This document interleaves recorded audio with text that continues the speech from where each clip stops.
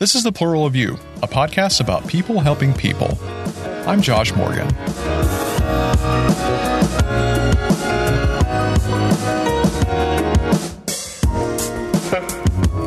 Katherine Weathers is a detention center volunteer from Huntsville, Alabama. She and a friend decided to start a visitation program at the Etowah County Detention Center in Gadsden, Alabama a few years ago. It's a facility where men are held as they await deportation to other countries or detention centers, most of them thousands of miles from their homes and families.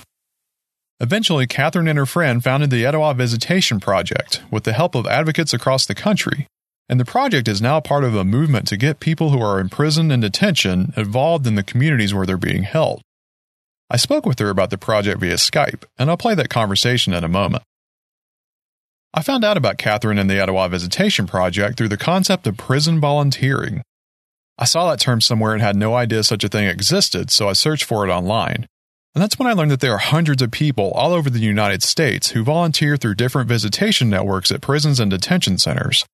And from what I gather, most volunteers go to facilities and keep the people who are held their company. And this is necessary because many people in prison or detention have zero contact with the outside world, especially those who aren't local to the area. And the human need for social bonding is rarely satisfied behind bars. I came across the Facebook page for the Etowah Visitation Project while reading about all of this. The detention center this group visits is in Gadsden, which is a secluded city of about 37,000 people in northern Alabama, not far from where I grew up. The more I read, the more I realized that I had discovered a confluence of many issues in our society, and the more that I came to admire what the group was doing. I also realized that prisons and detention centers serve two similar but different purposes, and then I knew very little about detention centers. Katherine will provide some context about this difference later on. Katherine and I spent a couple of months talking about the project and the issues surrounding it, and I'm humbled that she was so generous with her time both before and after we recorded this interview. Here's Katherine Weathers, coordinator and volunteer at the Etowah Visitation Project. So how's your week been? It's been busy.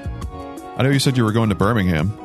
I did. I went to a meeting down there. They're planning a kind of a festival rally outside the walls of the detention facility for Father's Day weekend. So it was a planning session. A lot of different social justice groups are going to be participating in this.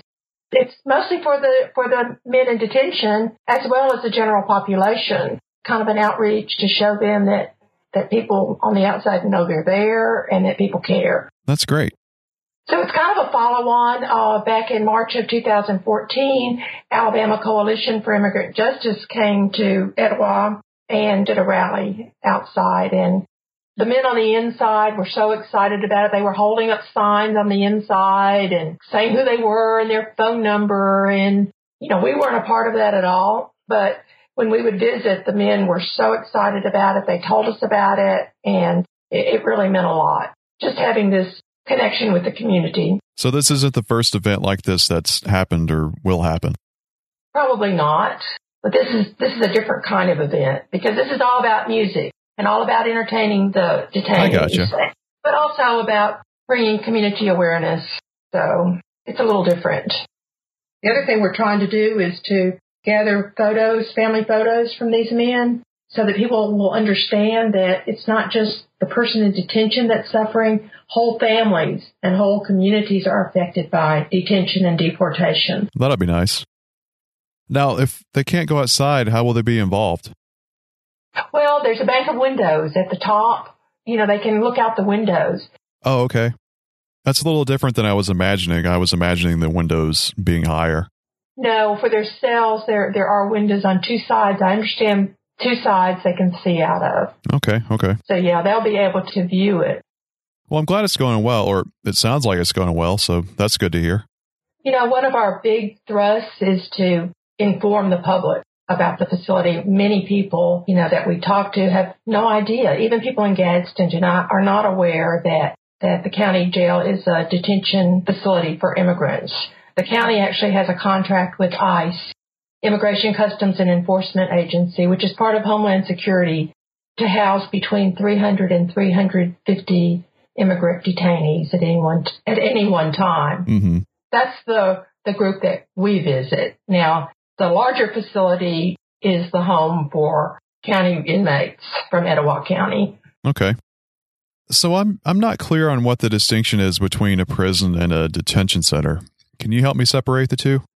Well, I don't think there's a huge difference because for all practical purposes, the men being held in ICE detention are in prison with everything that implies. They have no freedom of movement. In fact, they probably have fewer resources available to them than the general population does. Oh, okay. But they're isolated from their friends and families. Most of them come from other states. We have many there from the northeastern states, such as Connecticut and New York, New Jersey, many from California and the western states. So I've only, in fact, visited one person who had a family member in Alabama. Now, that's not to say that there aren't more, but for the most part, they're totally isolated from family and friends, their attorneys, all of their support system. So that's part of our purpose is to end that isolation, just be a face of the community to these men. So they'll know they're not totally alone and that there's somebody out there who knows they're there. Now, are their stays more temporary than longer prison sentences, or are they more transient? Well, I'm trying to see the larger picture about Etowah because I'm new at this. Oh, okay. So, but the sense that I have is that the men that they send to Etowah are longer-term detainees, but there is movement between facilities. Often the men we're visiting get moved to Louisiana. That's kind of a typical thing. And we visited men who've been sent from California and Florida, from all other states of the Union. But a lot of the men at Etowah have been in detention for 3 to 5 years. Many of them have served prison terms. And what happens when they complete their prison term, and sometimes it's a short amount of time, and sometimes it's a longer period of time. But when they finish their criminal sentence, then they are immediately picked up by ICE agents and put in detention for deportation. So many of these men have cases pending in the courts. Many do not have attorneys. They filed their own paperwork. They don't feel like they're getting the kind of support they need through the court system. Yeah, I could see that, yeah.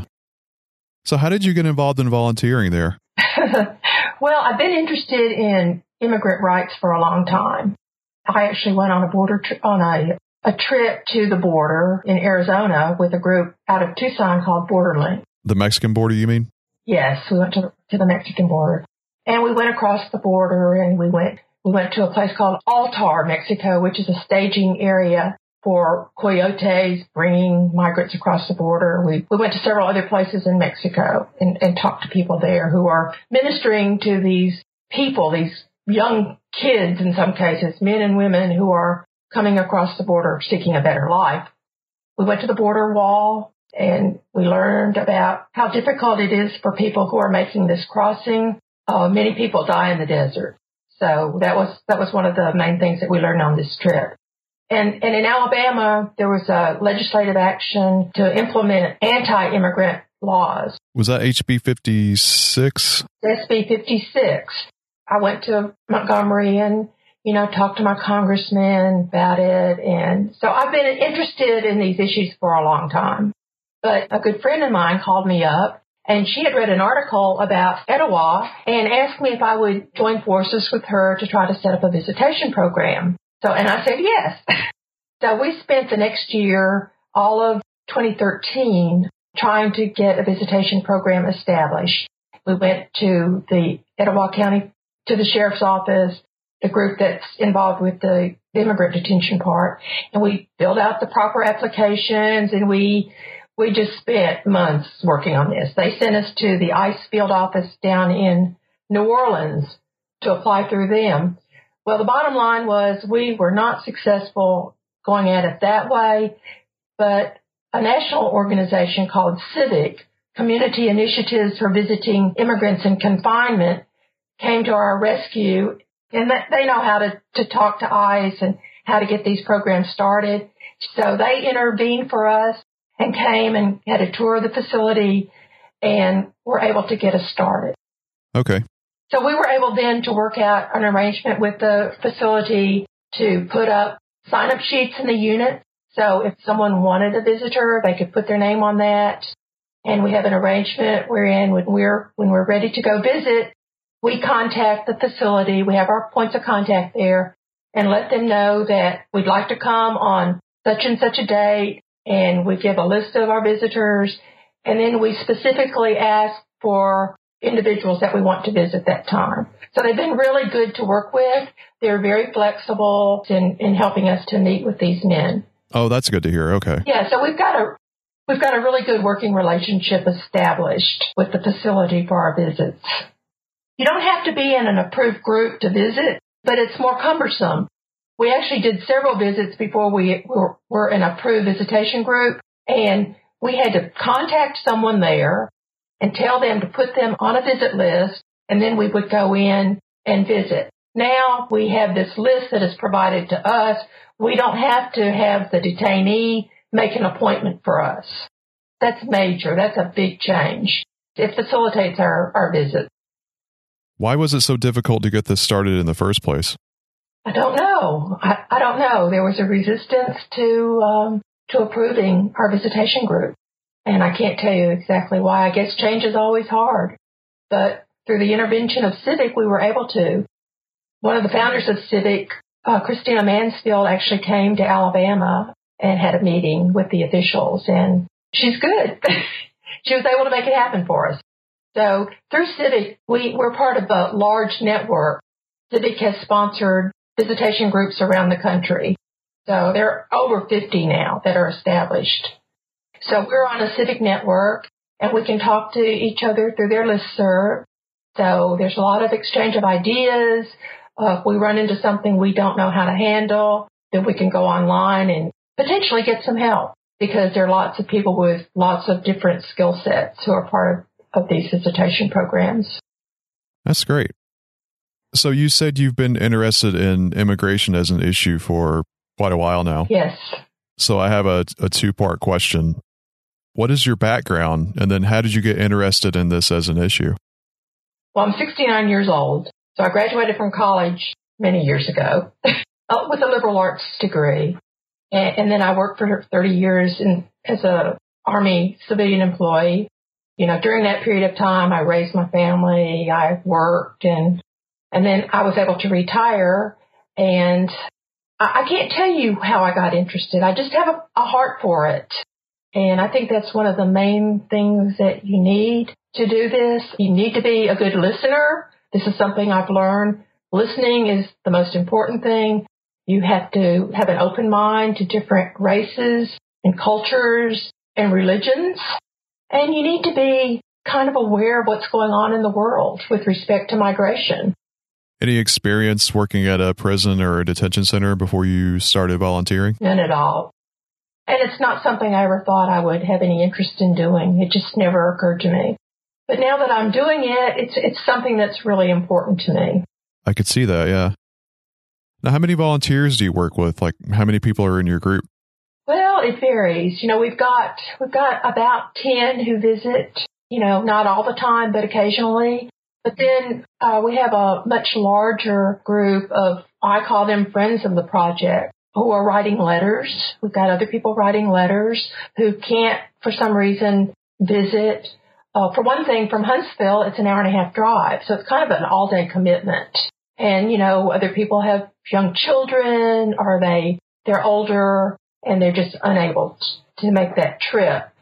But, for example, this weekend we're putting together packages of cookies, homemade cookies, for all of the detainees. So we've got people out there baking cookies. And for some, this is their first exposure to this project and their first understanding that we have men in detention down at Etowah. So it's kind of a community outreach too. How do you coordinate who receives services? You know, we have several sources of names, the sign-up sheet. We also have referrals that have come to us through other groups in the Civic network, because there is movement between centers. So we're visiting people that were referred to us from other states and other detention facilities. The UNHCR, they have received phone calls through their hotline requesting support. Oh, they contacted you to reach out. Yes, they contact us. They know about us. But wow, that's cool. Our main limitation is that we are not attorneys. We are lay people, so we need more legal support. That's one of our biggest challenges, is to find legal support for these men.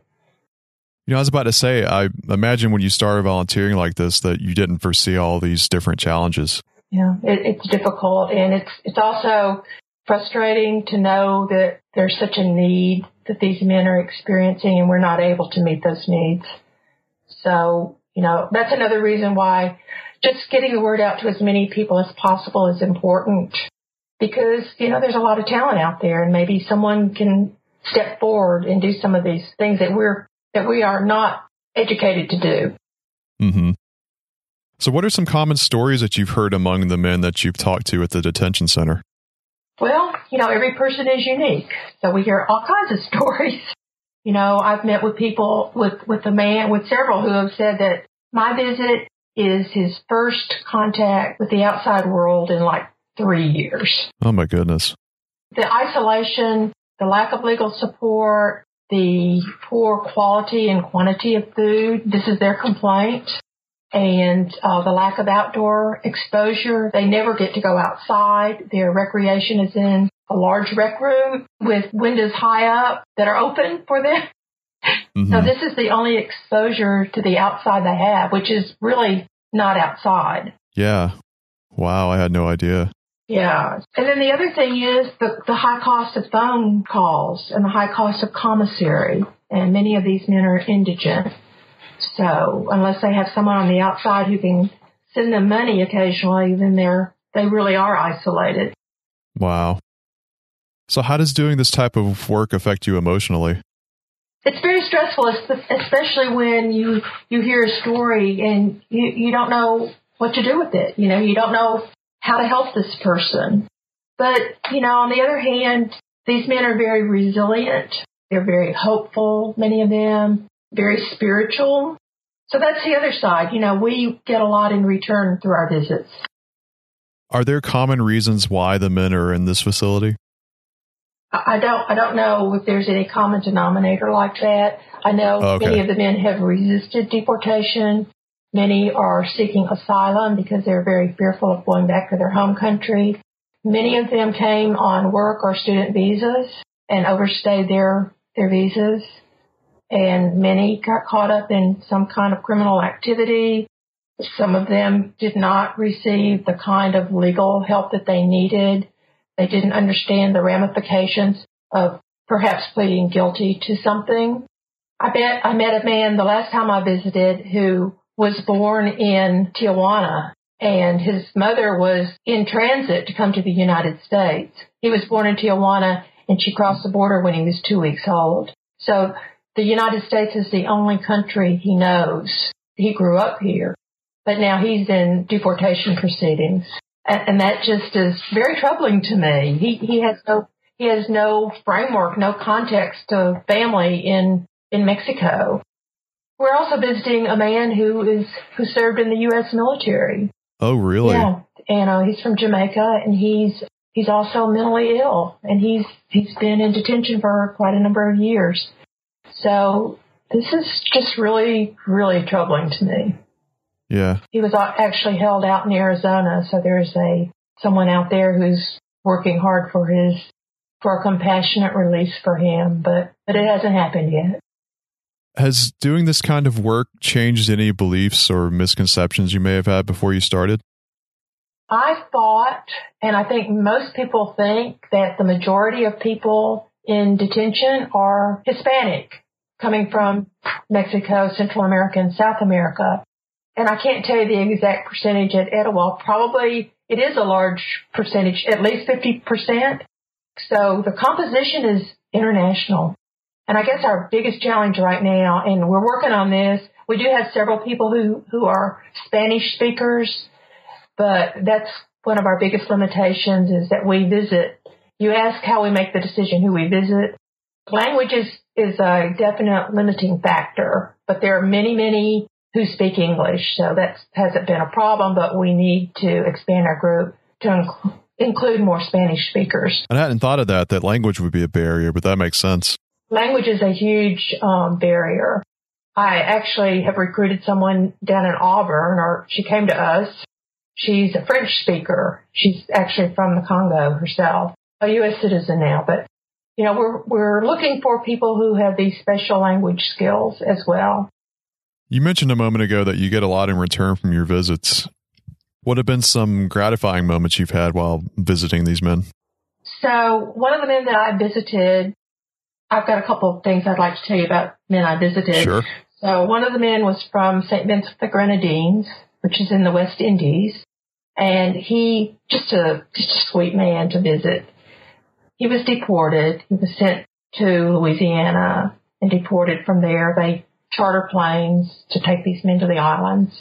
Before he was taken from Etowah, he was in the middle of a dental procedure. They were creating a bridge for his front teeth. And he was deported without his teeth. Oh, no. He was deported without his identification papers in his home country. So that's presented a real challenge for him to get that paperwork in order. I think he's finally gotten that done. But it took me 6 months. He contacted me, and it took 6 months. But we were able finally to reunite him with his teeth. Oh, good. So he got his bridge, which was really good. I mean, it had to be adjusted after he got it because, there's always a final adjustment. Sure. But I think that's one, I look for, tangible ways that our visits have helped, and that's one very tangible way. Because, you're crippled if you don't have your front teeth. Right. And he's a very outgoing, friendly person. He's having real challenges, though, back home, but he's got his teeth now. And then we were part of the national group that was advocating for the release of a man at Etowah who had been in detention for 9 years. We didn't make this happen, but we were a part of the overall national effort to get him sent back to California for a bond hearing, which actually happened in March, and he's out on bond now, pending resolution of his asylum. Wow. He's able to work on that from the outside now. And, if he's not able to stay in the United States, he's trying to find other countries that would be willing to take him. So, both of these men are about the same age as my children, and my children are 36 and 41. Mm-hmm. So I can relate to many of these men because they're the age of my children. I'm visiting a 30-year-old who could be my grandchild, actually. Yeah. So it's really heartbreaking, to hear their stories and the fact that some of them have children that they are separated from. We feel the gratitude and feedback from these men whenever we visit. So we're getting something back from that. Mm-hmm. How often do you visit the detention center? So we try to visit at least once a month. And we visit in the morning, and then we visit in the afternoon. So each of us visits at least 2 people. Occasionally we visited more, but for me personally, that's a little bit emotionally overwhelming. Oh. But it's a non-contact visit. We go into the visitation room, which has 12 phone and monitors. We sit at those, and we can see them, and they can see us. It's also the same room where families visit their loved ones in the general population.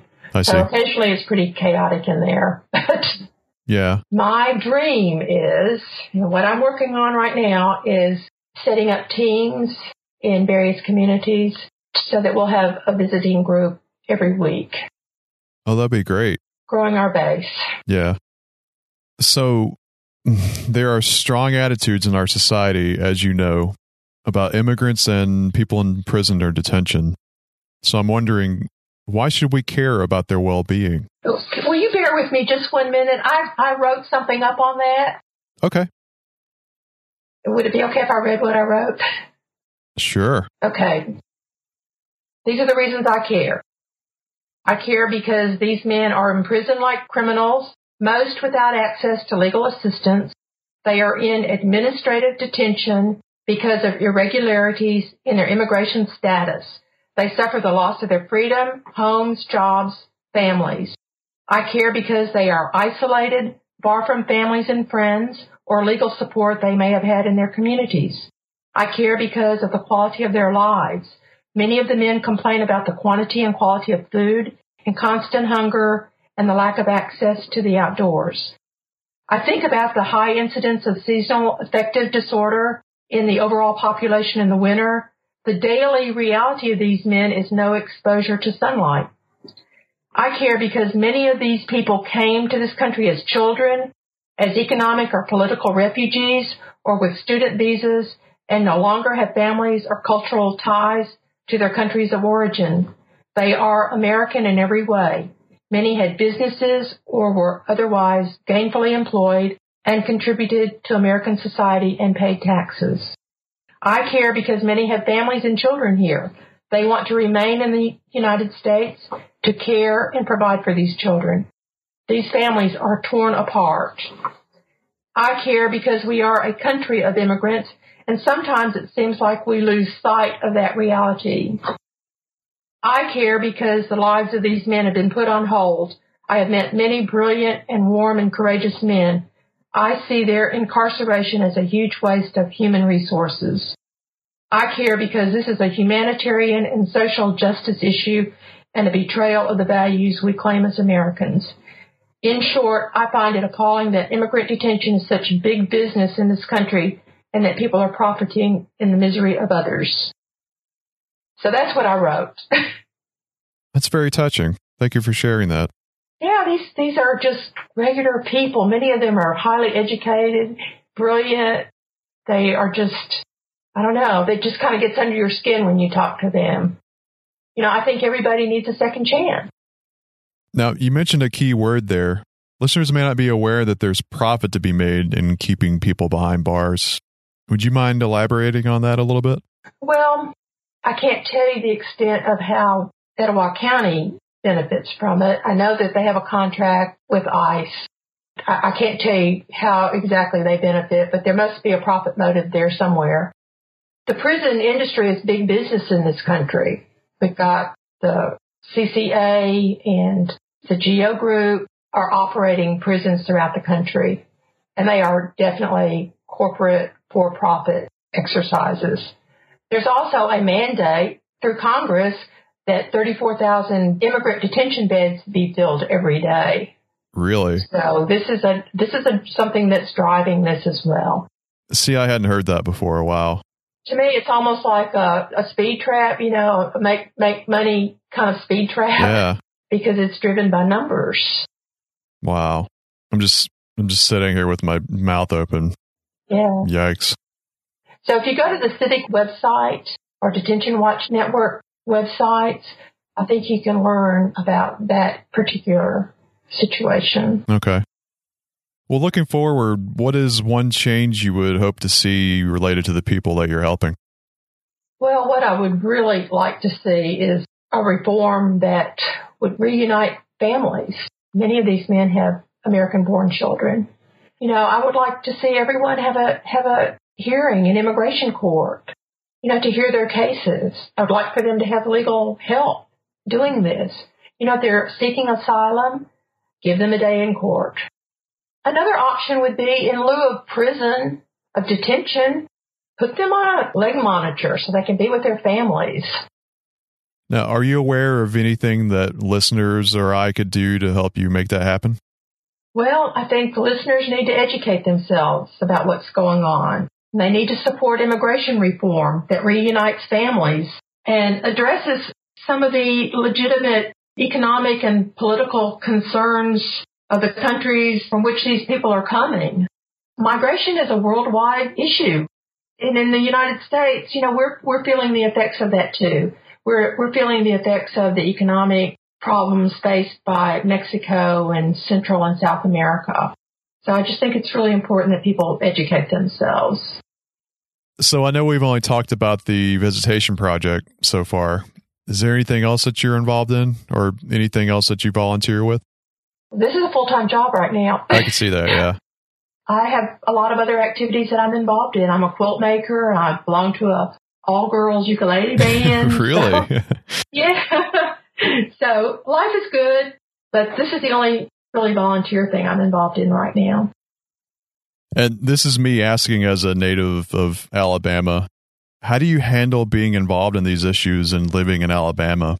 Because I know Alabamians are a tough crowd.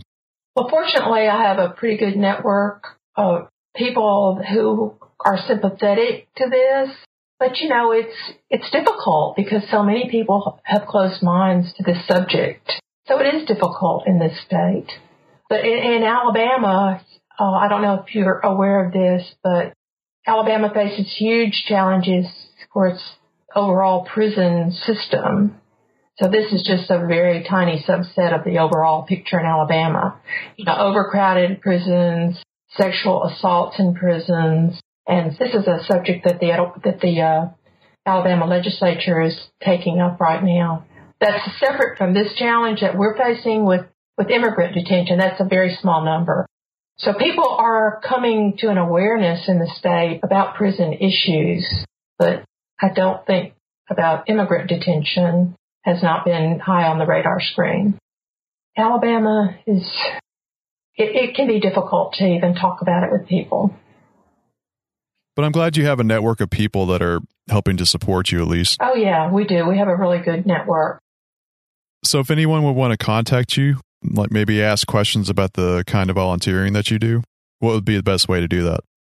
To visit Etowah, they could reach us through our Facebook page. Okay. But if they're in other parts of the country, which is likely, they could go to the Civic and Detention Watch Network websites and find a way to link with visitation programs that are in their state or community. Does that make sense? Yeah, that sounds great. Yeah, because we're really visiting a very small facility with only 300 people, but there are these centers all over the country.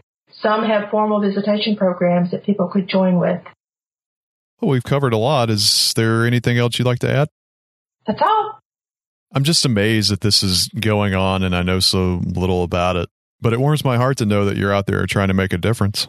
Thank you. There are lots of people throughout the country who are doing similar work. Okay. Well, thank you so much again, Katherine. I really appreciate it. Thank you, Josh. I'll talk to you soon. This is The Plural of You. I'm Josh Morgan, and the show's website is pluralofyou.org. That's all I have for now. Thank you for being kind today. Take care.